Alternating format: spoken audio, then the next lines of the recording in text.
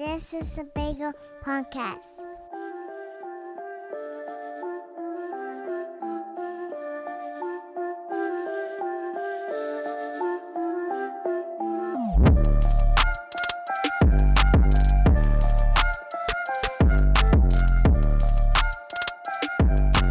Welcome back, everyone, for another episode of the Big O Podcast. I am your host, Julian Ortiz, and on today's episode, I am joined by a Canadian icon, two-time Olympic gold medalist, three-time world champion sprinter, and the only person to ever be inducted into Canada's Sports Hall of Fame twice, Mr. Donovan Bailey. Donovan, how are you doing today?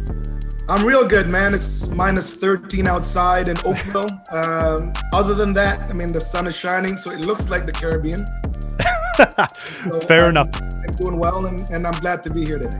Awesome. Well, I'm just down the road from you in Mississauga, so I know, the snowfall we just got now mixed with that wind chill. It's a little frightening to go outside. Thankfully, we can stay inside today and not have to leave our homes. Perfect. Yes, we can.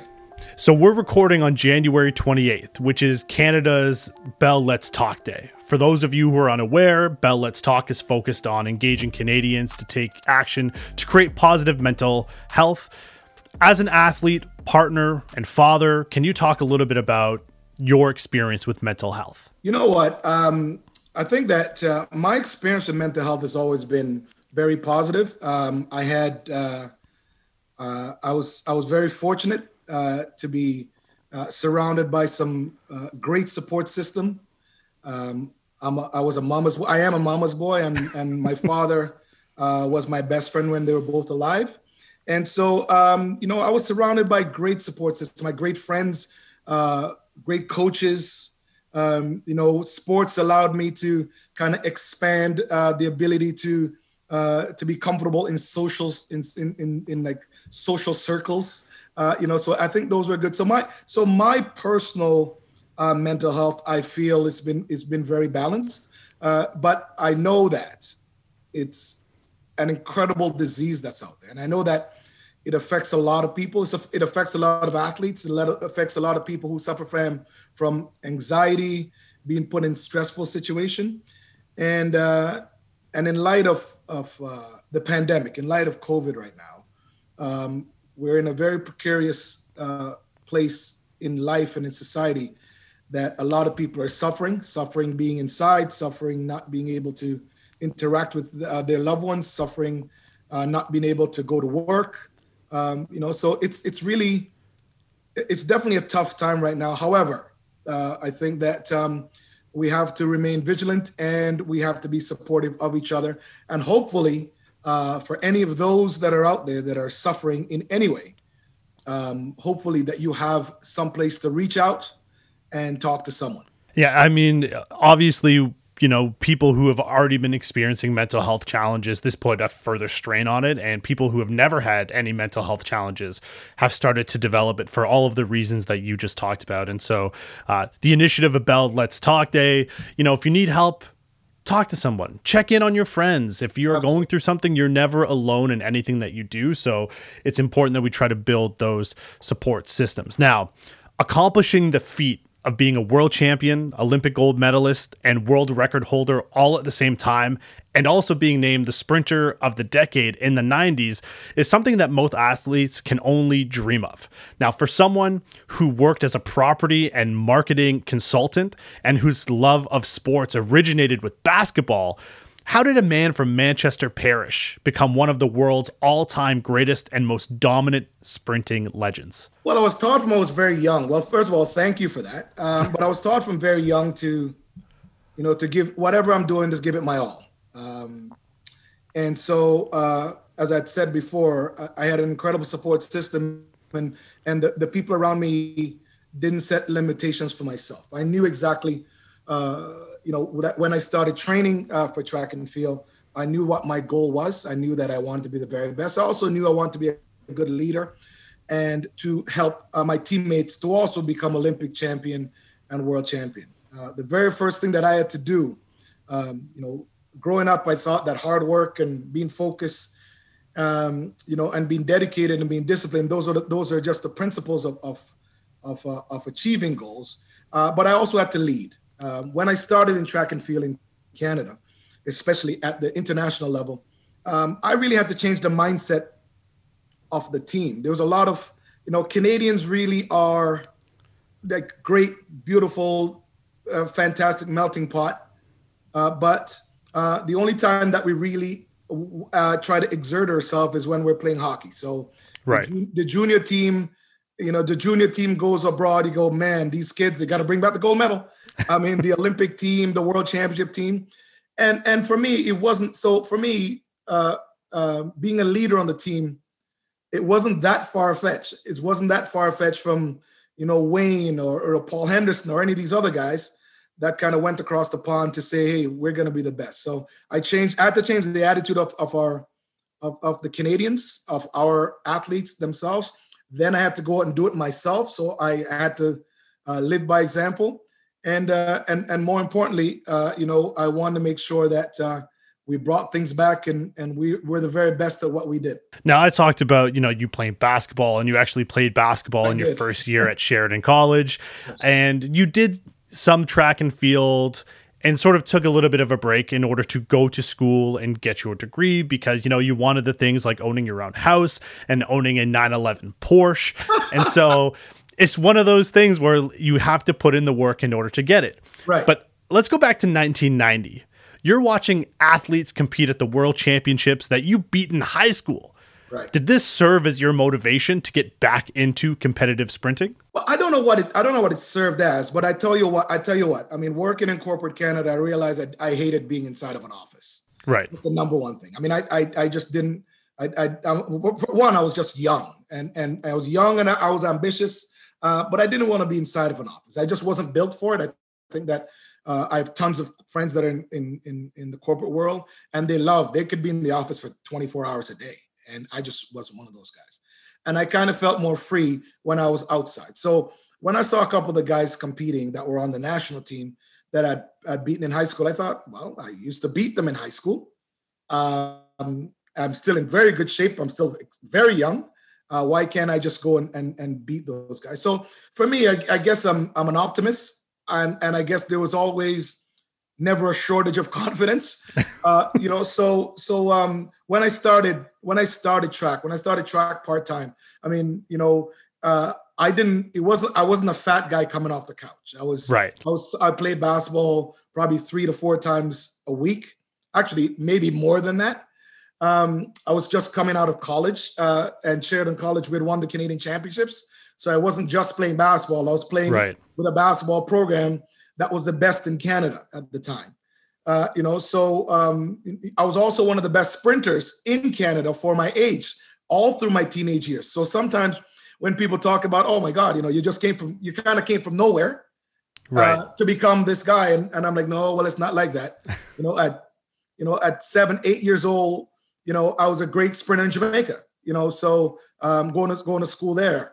So coming to Canada and transitioning into an athlete here really was an easy thing for me to do. But 1990, it was quite cool. I didn't know how long it was going to take to get to the place that I wanted to get to. But as I mentioned before, the disciplines that I have and the characteristics that I show that's going to lead to success, I'm going to put that into whatever I do. So I put that into track and field, and that's the story's been told, I guess. I got to the top of the podium to become the first man in history to undisputed first man in history to be those things that you just mentioned. Now we're going to come back to first man and fastest man, because there's something I want to dive into a little bit later from 1997. But the one thing is, obviously confidence is in no shortage when it comes to you. You're very skilled. You're putting up these numbers. You are in the top tier, and, you're not really fully committing to it at the time. And 1992, you don't make the Olympic team. A little bit surprising, especially because It was shocking. I'm sure. I mean, you're performing so well as you lead up to the games, and you connect with a man named Dan Pfaff, who at the World Championships in Germany, and you begin this partnership with him that saw you make tremendous strides in your sprinting results to increase what you were already doing, including your 1996 accomplishments. What was it like training with Dan, both physically and mentally, and how were you able to become so successful together? Well, one, Dan is my coach. So sometimes, you hear athletes talk about my former coach. So Dan is my coach. So Dan is my coach today. If I call Dan today, we can exchange information about anything. And Dan and I have always had the ability to discuss any topic.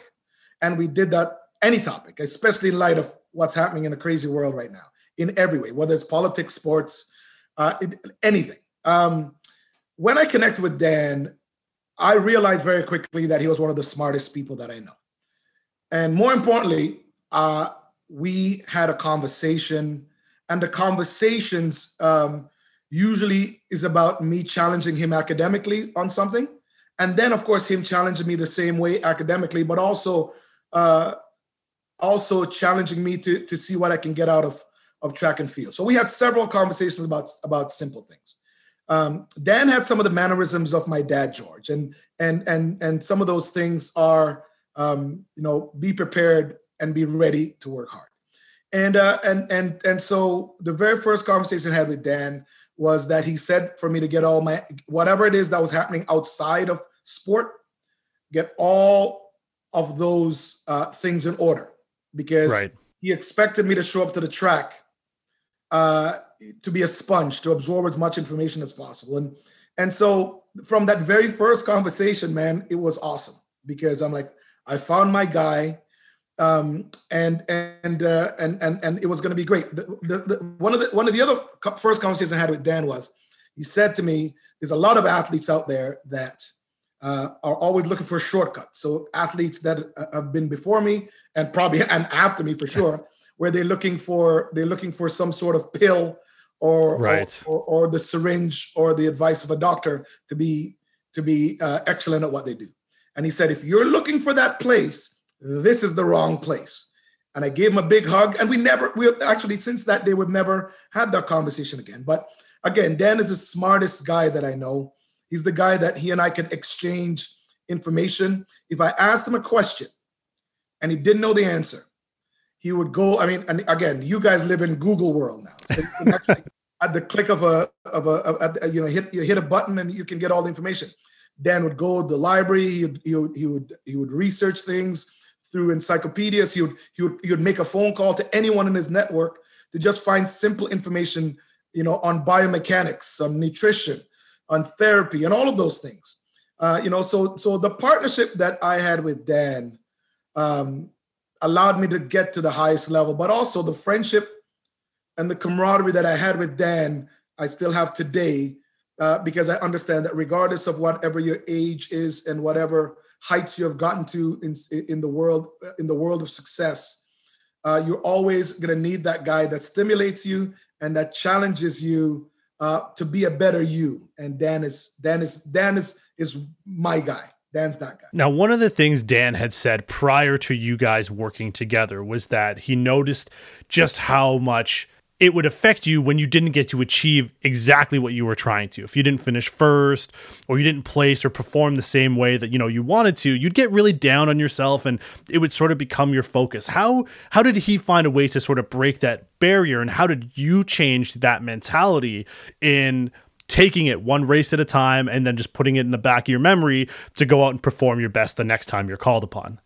Well, I think that sometimes people call that being passionate. Right. Well, in some circles, sometimes they'll say arrogant, but I'll say passionate. I don't. If I put work in, I don't like to fail. Right. And so one of the conversations that I had with Dan at that time, when he realized that I was so passionate about work and passionate about results, was he would sit me down and we'd talk about the actual work that I put in. Right. So if I haven't, so again, it's so easy to have a conversation with an athlete when you can say to them, hey man, do you think that you've put the work in to be the greatest?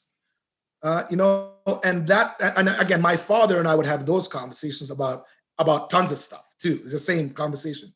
So Dan and I would have that conversation. And so, yeah, it got to the point that he goes, okay, you know what? Great potential. You're going to be the greatest. So great support there. But he said, you know what? We need to work on some few things. We need to put a work in, so ultimately for me, it was about Dan and I having a discussion about my passion to win and my passion for hard work. But his conversation and motivation to me was to let me know that I hadn't put in enough work yet. And not only did he tell me that, but we got to work every day, any hours of the day, we got to work every day. And he was working on improving himself and also helping me to improve every hour of every single day that I was with him. Listen, that's a great mentor. That's a great coach. And that's how, people find ways when they meet that right person to exceed to the best and highest levels of whatever they're trying to achieve. Now, we talked about this a little bit when I go into the 1997 sort of drama between Michael Johnson and yourself. But before we even get there, you talked about Canada going overseas or playing at home when it comes to hockey. The expectation is that we bring home gold and are recognized globally as a hockey powerhouse. Now, in track and field, that wasn't the case early on, maybe a little bit more as, we start to develop our Canadian program. That has sort of changed. But despite your success at the 1996 Olympic Games, in some people's eyes, mainly the US media, the title of fastest man in the world, an honor normally bestowed to the winner of the 100-meter sprint, was given to Michael Johnson, winner of the 200-meter race. As is the case with most Canadian successes on a global stage, most recently, the 2019 Toronto Raptors winning the NBA championship, the idea that accomplishments are less worthy sort of fit their narrative when Canada succeeds in something they're not supposed to. Before we get to what comes next, what did you feel was the major contributing factor when this major news story broke? Because this was sort of headlines in both in the United States as well as Canada. Well, it was headlines in the world, right? Actually, you know what? You said something that's really important. You said narrative, and I think that that's really all it was. Sometimes you have media houses and reporters that choose to ignore facts. Sure. And so that becomes news. Obviously, we have adapted the two words called fake news now. However, in 1997, I guess that was it. One, factual, for me running north of 27 miles an hour and Michael running 22. Now, anyone who knows math knows that that's an impossible race to make. I mean, right? It's like it's like a 7-foot basketball player playing against a 5-foot basketball player. It's just not right. Also, I had competed against Michael before, so it really wasn't.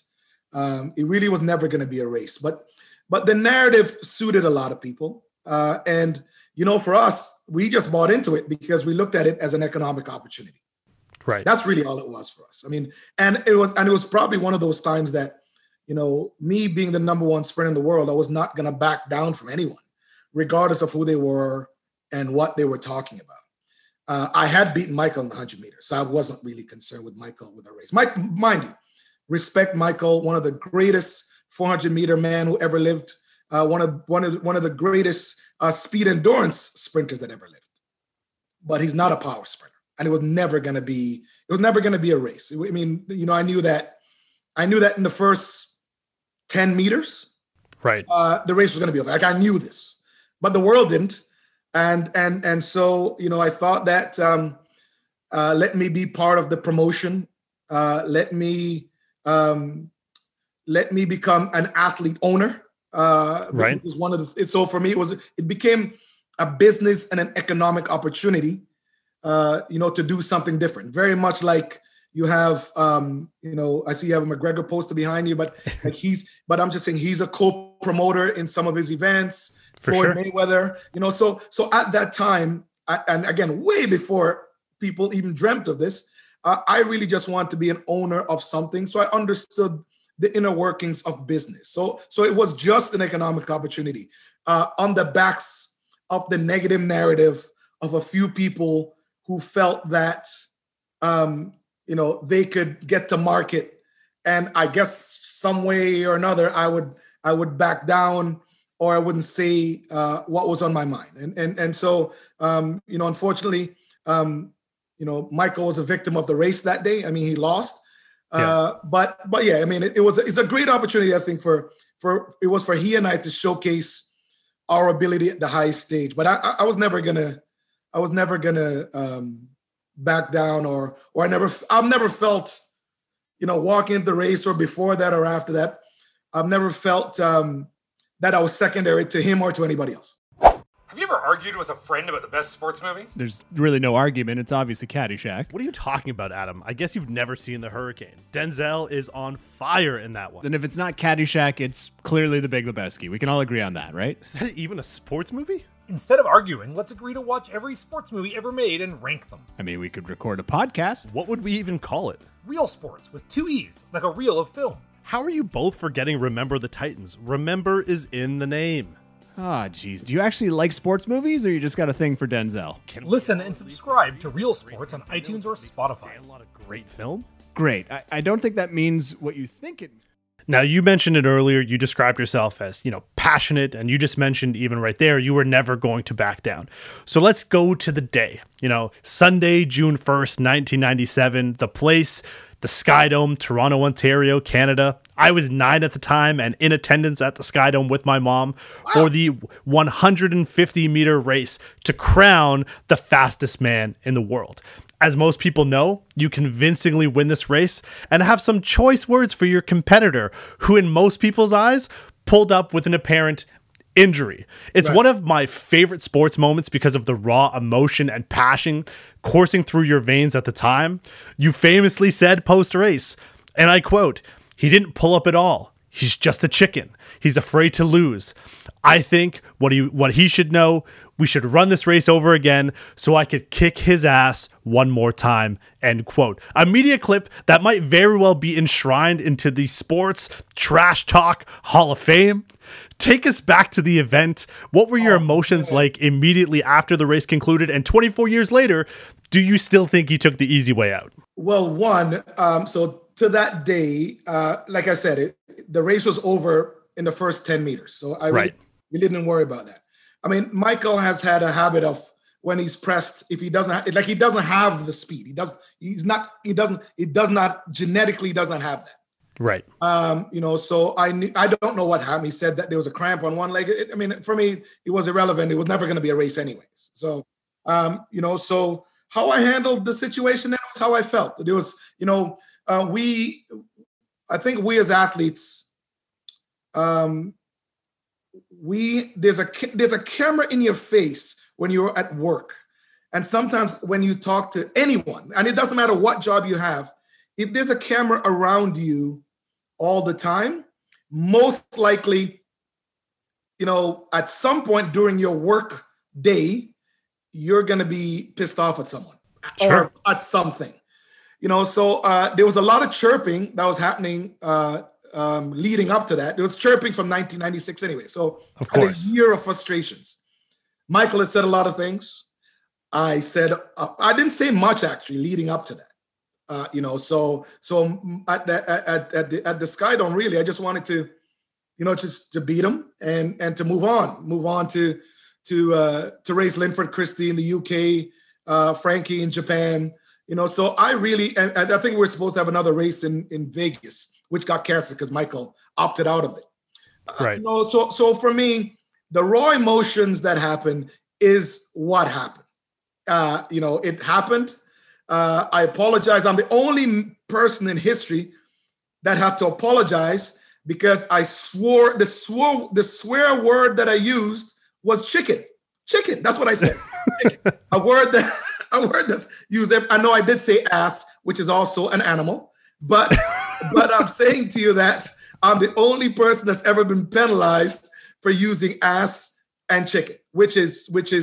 I mean, and even in the context that it was said, it's still okay. I mean, I did apologize because clearly you said you were 9 years old, and as a role model and as an athlete, you want to show your best face, right? And maybe I should have taken a deep breath before I responded, but as you said, that's probably one of the Mount Rushmore Hall of Fame quotes, post game quotes.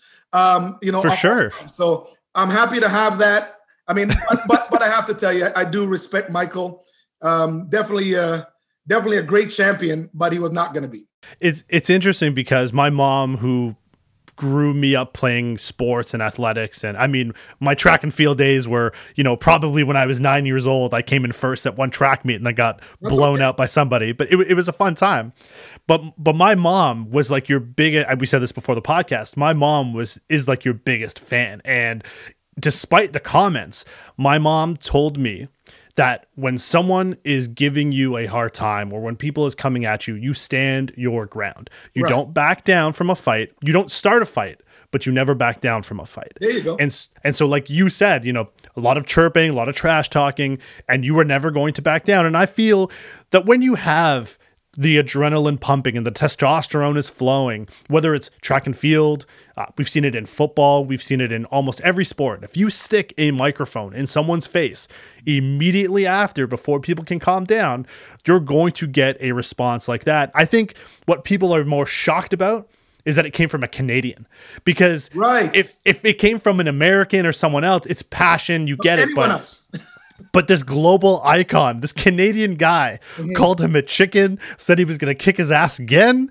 And I think sometimes people mistake Canadians' kindness for weakness. Right. And on that day, no one mistook anything that you said. And I love it. It's one of my, favorite things. I'd put it on your list of accomplishments because you put Canada on a map, whether it was your performance, whether it was what you said, whether it was how you held yourself.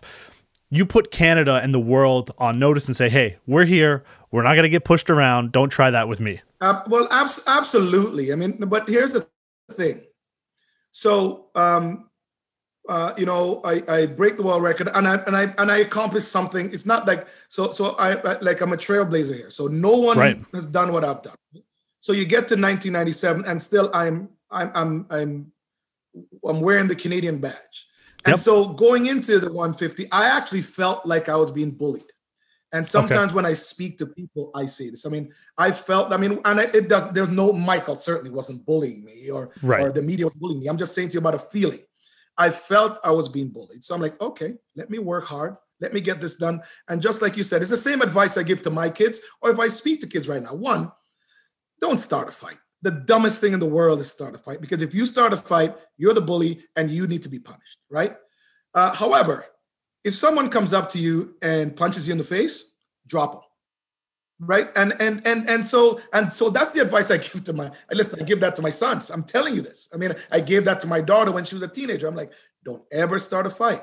And so that's my athlete mentality, and that's also my mentality as a man, but also as a father. I mean, and so in 1997, I was representing Canada. I had Canada on my back. And so I had a slew of Canadians watching. Like you said, you're 9 years old, and there's, a couple of million, kids watching this. And I want to make sure that every single kid know that, one, they have a support system in the Canadian sports system, that they could become the very best, but also don't back down from anyone. And certainly, if you feel like you're getting bullied, yeah, man, it's absolutely, I will be in your corner 100%. So yeah, the race was significant in that way, but I think the outpouring of support from like Canadian fans, but global sports fans was spectacular, and we certainly have used that hopefully to change the thinking of a lot of generation of people your age, where You see now you have incredible hockey guys who leave from here and go to the NCAA system or go straight to the NHL. You see a ton of Canadian basketball players. What I love is like basketball players who leave Canada, go to the US to the college system, and then they're number 1 and number 2 draft choices. You see people like football players. Listen, you see people like Drake, like Cardinal Official. You see musicians. You see people that say, "Hey, man, I'm Canadian. I rep being Canadian. Yep. I love being Canadian, but I'm going to lay it down. So get out of my way." Right. And so if this inspired a generation of people that believe that they should be successful and they work hard to get to that place, and that they should be the best and they're better than everyone else, and they should be able to be confident and talk about it, then God, so be it. I guess my job was done on that day. 100%. I mean, you talked about, your mentality as a father and the advice you give. For me, it must be an island thing, because my grandparents, my mom's side of the family from Trinidad, my grandma said, if someone hits you, you hit them back twice as hard. So they know not to do it again. And so, I take what you said and what my grandma said as a thing. You don't start something. Never. But you always finish it. And that's how I teach my daughter. She's, going to be 4 in May. Right. My thing is, if someone does something to you, you make sure that you don't start something, but you always defend yourself, because you don't let anyone ever walk over you. Now, you talked about being a trailblazer. And so I want to ring off a few things here. In addition to the world championships and the gold medals, you hold some other pretty prestigious milestones, including the fastest top speed ever recorded in history at 27.07 miles per hour, not kilometers, miles per hour, only surpassed by Usain Bolt. The indoor 50-meter world record time of 5.56 seconds, a record that still stands to this day. Inducted into Canada Sports Hall of Fame twice, in 2004 as an individual, in 2008 as part of the 1996 4x100 Summer Olympic Relay Team. In 2016, you were made a member of the Ontario Order, and in 2017, got your star on the Canada Walk of Fame. Out of all of your accomplishments, on and off the track, which one means the most to you? Oh God, none of those things, man, for real. Because I think that my job here is not done yet. So right. I've also not been someone who's, like for instance, the Olympic 100-meter final, or to be the champion, is something like what Tiger Woods would look at as like a Masters championship. Right. So you look at those things as work. Now, a lot of the things that you rang out are things that were voted on by my peers or voted on by people who think that I've accomplished all those things and I deserve to be there. But I think that my number one achievement for me really is I want to be a good father. I mean, I want to be a good father. I want to be, and I want to make sure that my time here is used positively. I want to use my voice to eradicate racism and social injustices in the world, I want to be able to just do good. That's really my whole thing, and I will continue to listen. I'll continue to work. I'll continue to do business. But I think that I had the legacy of having a great father that I love, and so I just want to do that for my children. So there's certainly a bag of accolades that's been read off, and I think those are all awesome. And I'm sure, hopefully, I'll get 1 or 2 or 3 or 10 more before I die. But I think that ultimately, for me, I definitely want to be a great father and a great role model for people like yourself. Or younger people, they can look at themselves and say that they can do anything that they want to do. They can accomplish anything. So these are things that that I want to focus on. Speaking of focusing on things off the track, since your retirement, you've created the Bailey Foundation, the focus of which is to bring attention to causes and charitable organizations close to your heart, which include some recent initiatives of, the Bailey School Build in Jamaica, youth mentorship and leadership, prostate cancer research, and Alzheimer's research. What does it mean to you to be able to help out these causes? Yeah, I mean, I funny enough, I didn't just talk about that. I mean, that's the number one thing for me. I mean, I was personally affected with Alzheimer's. My mom passed from complications from Alzheimer's. My dad passed away from cancer, not prostate cancer, but cancer. But I also had two uncles that passed away from prostate cancer. So those are two of the initiatives that I will always help using my platform to either raise money and raise awareness. As far as leadership and children, that's a given. That's something I've lived my life for, and I will continue to do that. And of course, if I can participate and we can build schools around the country, around the Caribbean, around the world, that's something I'll always do, because I think that education is the number one thing that every single person in the world deserves to have, as well as they deserve to have a mentor and for someone to follow them, at least follow in their footsteps so they can be productive members of society. Now I want to switch gears a little bit, because obviously I love what you're doing with the foundation. It's incredible. And we talked about this a little bit when it comes to the shine of Canadian athletes.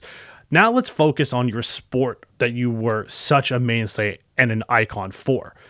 When it comes to sports movies, track and field doesn't get the love it likely deserves when it comes to motion pictures, documentaries. Yes, tons of great documentaries out there. Yeah. But when it comes to movies like Race or McFarland USA or even Chariots of Fire, there have been stories told on the big screen, but it seems to be missing the gold medal performance. Do you think there is an appetite for a track and field blockbuster movie? And if so, and given the choice, what would you choose as far as a story to tell? Well, first of all, we talked about narrative before. I cannot stand when there's negative narratives. I cannot stand that every athlete has to go through, a single parent, and they grew up in the ghetto and they were dodging bullets and all those things. And I think that it is time that a proper story is told. It's time that, one of the things I love even about, in recent times, and this is great timing, is The Last Dance, Michael Jordan. Now, I want to, now at the end of the day, there's so many incredible stories that there's a hero there. And it's a Black hero. And someone needs to get used to that. And yes, someone is a legend and an icon and a hero, and he's Black. Now, I know that about my story. I know that. Right. So at the end of the day, I want to see, I want the story to be told that doesn't have the narrative of negativity. Most kids in Canada grew up like me, with the love of mom, with the love of dad, whether or not they're together or not.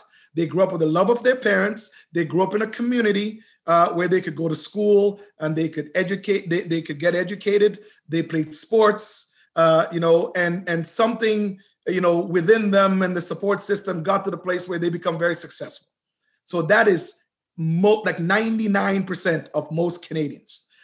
So I don't like negative narrative of people, especially when it comes to Black success or success of color, we'll say, because certainly there's some Indigenous people that have done some incredible things, and other people. I mean, there's tons of other people, but I don't like when there's any negative narratives of people of color.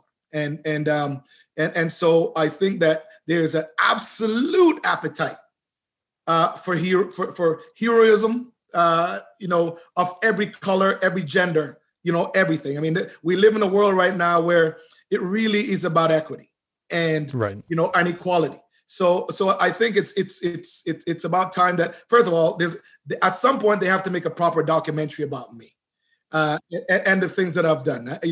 There was something that was done a couple of years ago, but this was from the mind of a very local director that I gave an opportunity to create something spectacular. But you can't create something spectacular if you don't know it and if you're not been around it. So that was the result of of that piece that was done, which I think is terrible, right? So I, you know what, I think that it is high. To answer your question in short form, hell yes, it is high time that a proper documentary is told. I mean, I think that, you know, if someone told the real story of someone like Edwin Moses, like a proper documentary, it'd be incredible. You know, even Michael Johnson, a proper documentary. Carl Lewis, proper documentary. My Story, a proper documentary. Linford Christie, proper documentary. Usain Bolt, my God. Like, I'm saying to you that, like, if it's told how it's supposed to be, then I mean, it's incredible. Like, when you look at you think there's a media contract with, and this is just business, this is a side note, there's media contract that the International Olympic Committee has for $1 billion. Now the reason why the NBA is so incredible is because they're very transparent about the money they make. So right. Imagine Usain Bolt getting a share of the audience and the TV ratings that he brings to the Olympic Games, or I did, or Linford did, or Carl did, or Michael did. Now, you know, I mean, that's business, but you have to think about it on that side when you're thinking of stardom, and you're also thinking about people of color. 100%. I mean, just bringing it back to what you talked about as far as the narrative movies being, you know, shooting or drugs or single parent, all that kind of stuff. One of my favorite sports movies is from the year 2000, Love and Basketball. Right. Great story. Didn't have anything about, you know, drugs or shootings, and really was about Monica being the one who becomes successful in the WNBA, and Quentin, who was a star basketball player, being that like sort of stay-at-home dad. So way before its time, something we would expect to see now, but 20 years ago, it was incredible, and I love that because of it. You didn't worry about anything other than basketball and the passion that came along with it. Feel-good story, man. Incredible feel-good story, incredible feel-good story. And it's also was then about equality and women's success. You know, 100%. And the fact is that we should think about role reversals in the house. So I mean, like the even to this day, like the fact that you watched it, and this from 2000 when you're very young. At the end of the day, that's just teaching a life lesson as to what it is that we can do and what we should do. You know, in society right now, which is so we're finally at a place right now where people are having conversations and listening, which is great. Now, listen, I know we're pressed for time. I'm going to ask you one more question to get you out of here.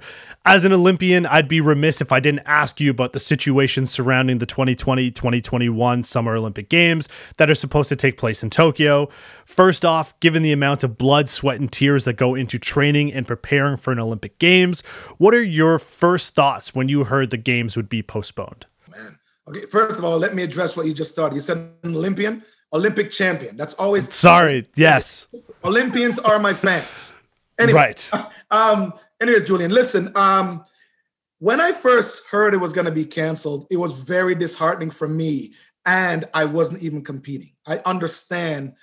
We spoke earlier in the broadcast here about mental health, and there's a lot of dedication that's put into an athlete's life. I think that for those people who don't really understand, you live it and breathe it every hour of every single day until that moment that you can show what you can do on your field of play.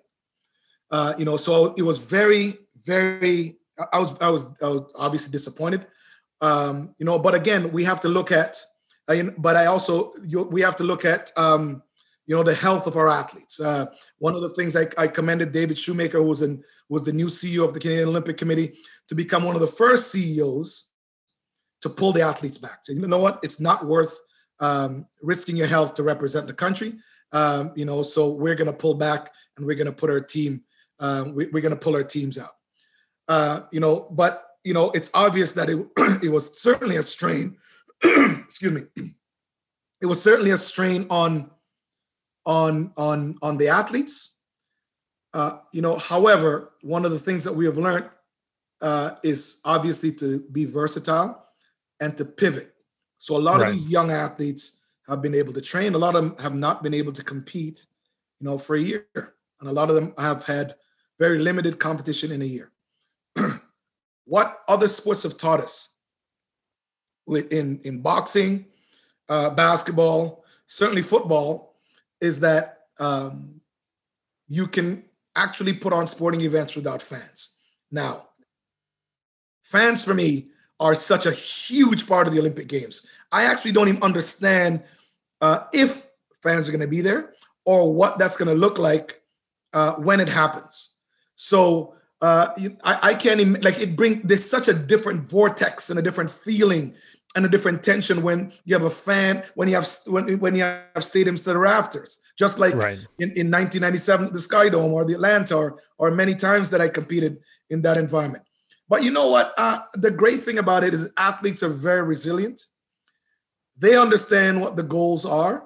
I'm definitely looking forward to cheering on Andre DeGrasse and Aaron Brown and the relay team and the ladies that are on that side. I mean, and our basketball team that's going. I mean, whatever. I'm looking forward to what it is that they're going to do, because I know that a lot of them actually want to compete because it's been so long.